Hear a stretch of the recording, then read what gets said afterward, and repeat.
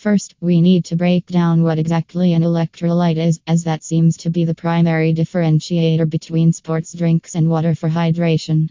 An electrolyte is most easily described as a mineral that is dissolved in the body's fluids, creating electrically charged ions, per Scientific American. This might include different minerals such as calcium or potassium.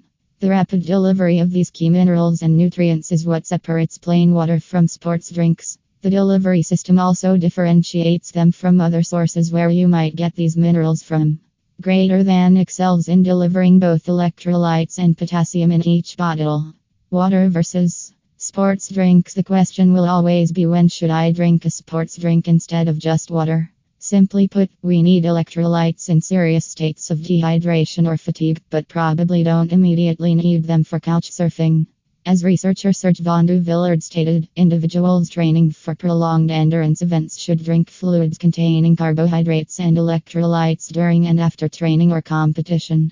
Inadequate hydration will cause significant decrements in performance, increase thermal stress, reduce plasma volume, accelerate fatigue, and possibly cause injuries associated with fluid and sweat loss.